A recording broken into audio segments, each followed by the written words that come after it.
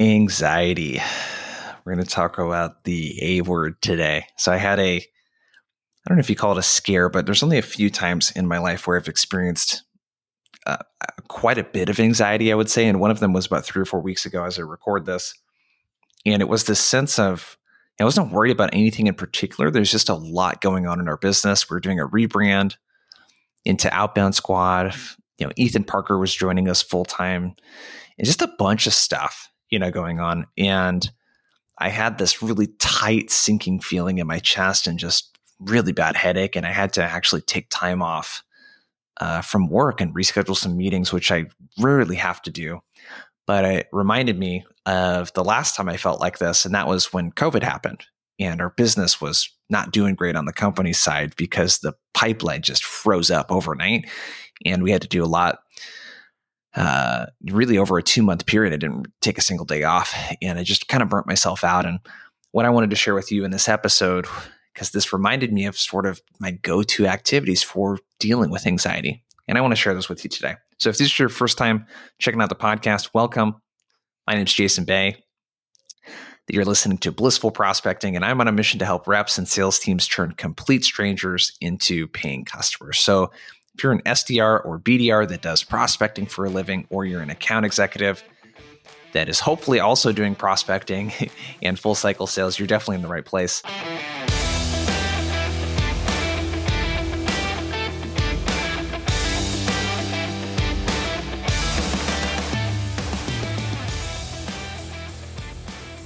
Today, we're going to talk about anxiety, and I'm going to list off a bunch of things that have been working really well for me and some other ideas from things that have worked for others and have also worked for me in the past.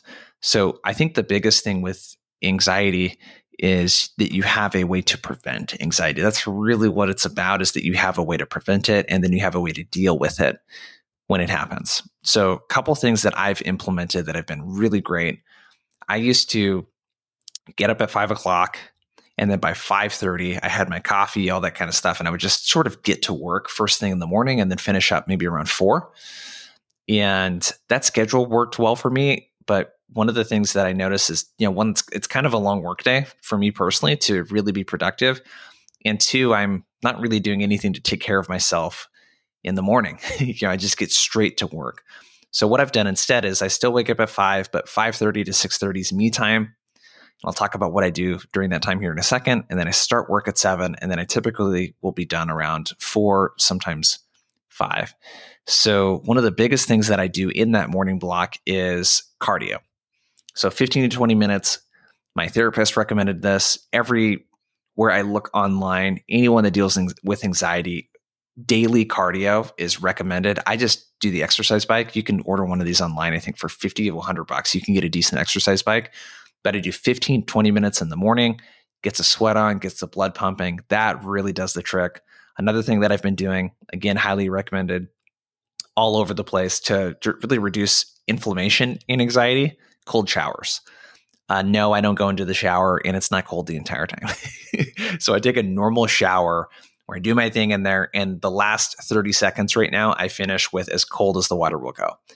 And I got this trick from Andrew Huberman, who's got a great podcast, who I highly recommend you check out if you're into biohacking and stuff like that. But it was him and a few other, people had cited studies around putting cold water on your face as a way to kind of shock yourself out of, feeling really anxious. And this is really, I would say, the next best thing. And then ice baths also can do really great. I don't know if you've ever tried that before, but cold shower is something you can implement. So I do cardio. I typically will have a TV show on in the morning. That's something else that I've done. Just kind of relax, do some stretching, drink some coffee, go take a shower, finish with a cold shower. Some of the other things that I've been implementing that have been, really helpful too is sauna. Float tank is something I would add in there too. So if you're feeling really stressed out, this may be a once a week or a bi-weekly thing. Hit the sauna. One thing that works really well, and I'm not a scientist, so make sure to check this out or talk to your doctor about it, of course. But 20 minutes hot, 10 minutes cold can be really good in the sauna.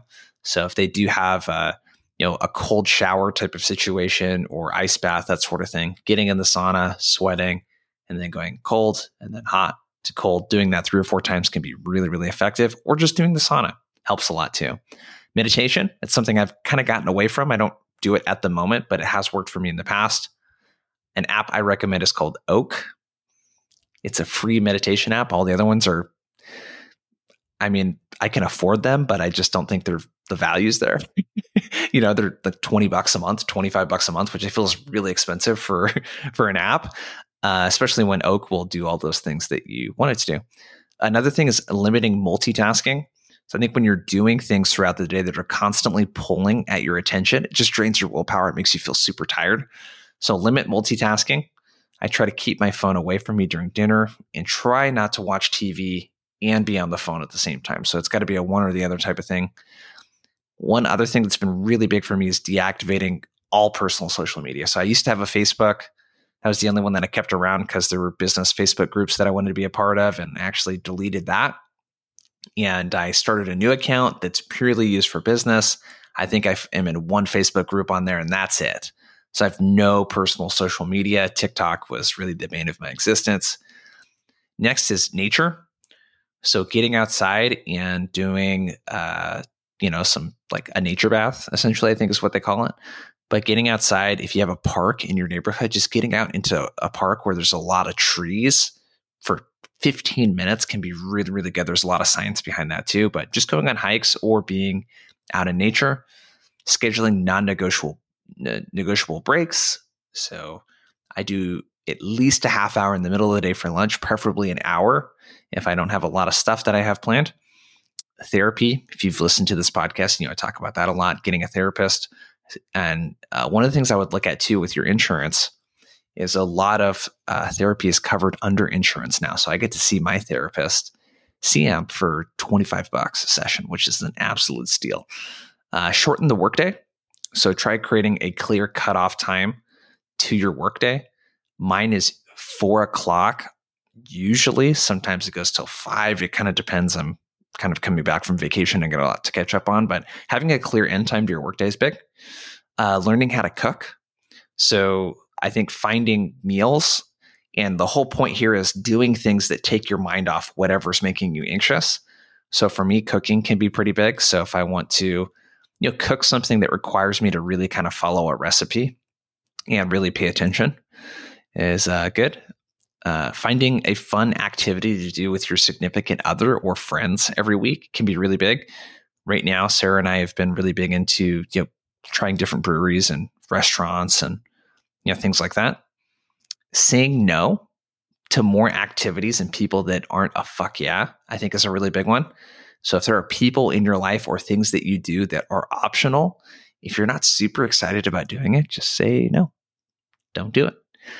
I think one of the things that I mentioned, I'm just looking through my list here.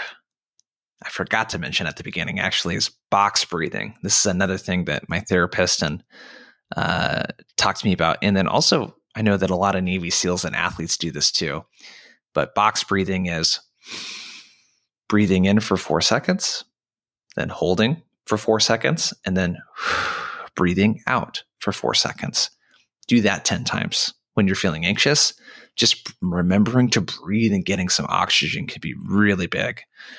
And lastly, playing with your dog or your pet, or going and visiting a local shelter and giving those doggies some much needed love. Going somewhere where maybe they have puppies and playing with them. Dogs, our little toy poodle Pepe, he's not only an absolute cutie, but he's super fun to be around to play with and helps when we're feeling anxious. So hope that was helpful for you. I kind of dumped a lot of stuff on you. I think finding your own thing is super important. Hopefully something that I mentioned today resonated with you, but it's important again to find ways to prevent and be proactive about anxiety and then to deal with the anxiety. So hope that helped you out. Make sure to subscribe to the podcast on Spotify, Apple Podcasts, wherever you listen to podcasts, so that you can get notified when another episode comes out. I really appreciate you tuning in. If this was helpful for you, I'd love an honest review or rating on Apple Podcasts or Spotify so we can get this in front of more folks. All right. We'll see ya.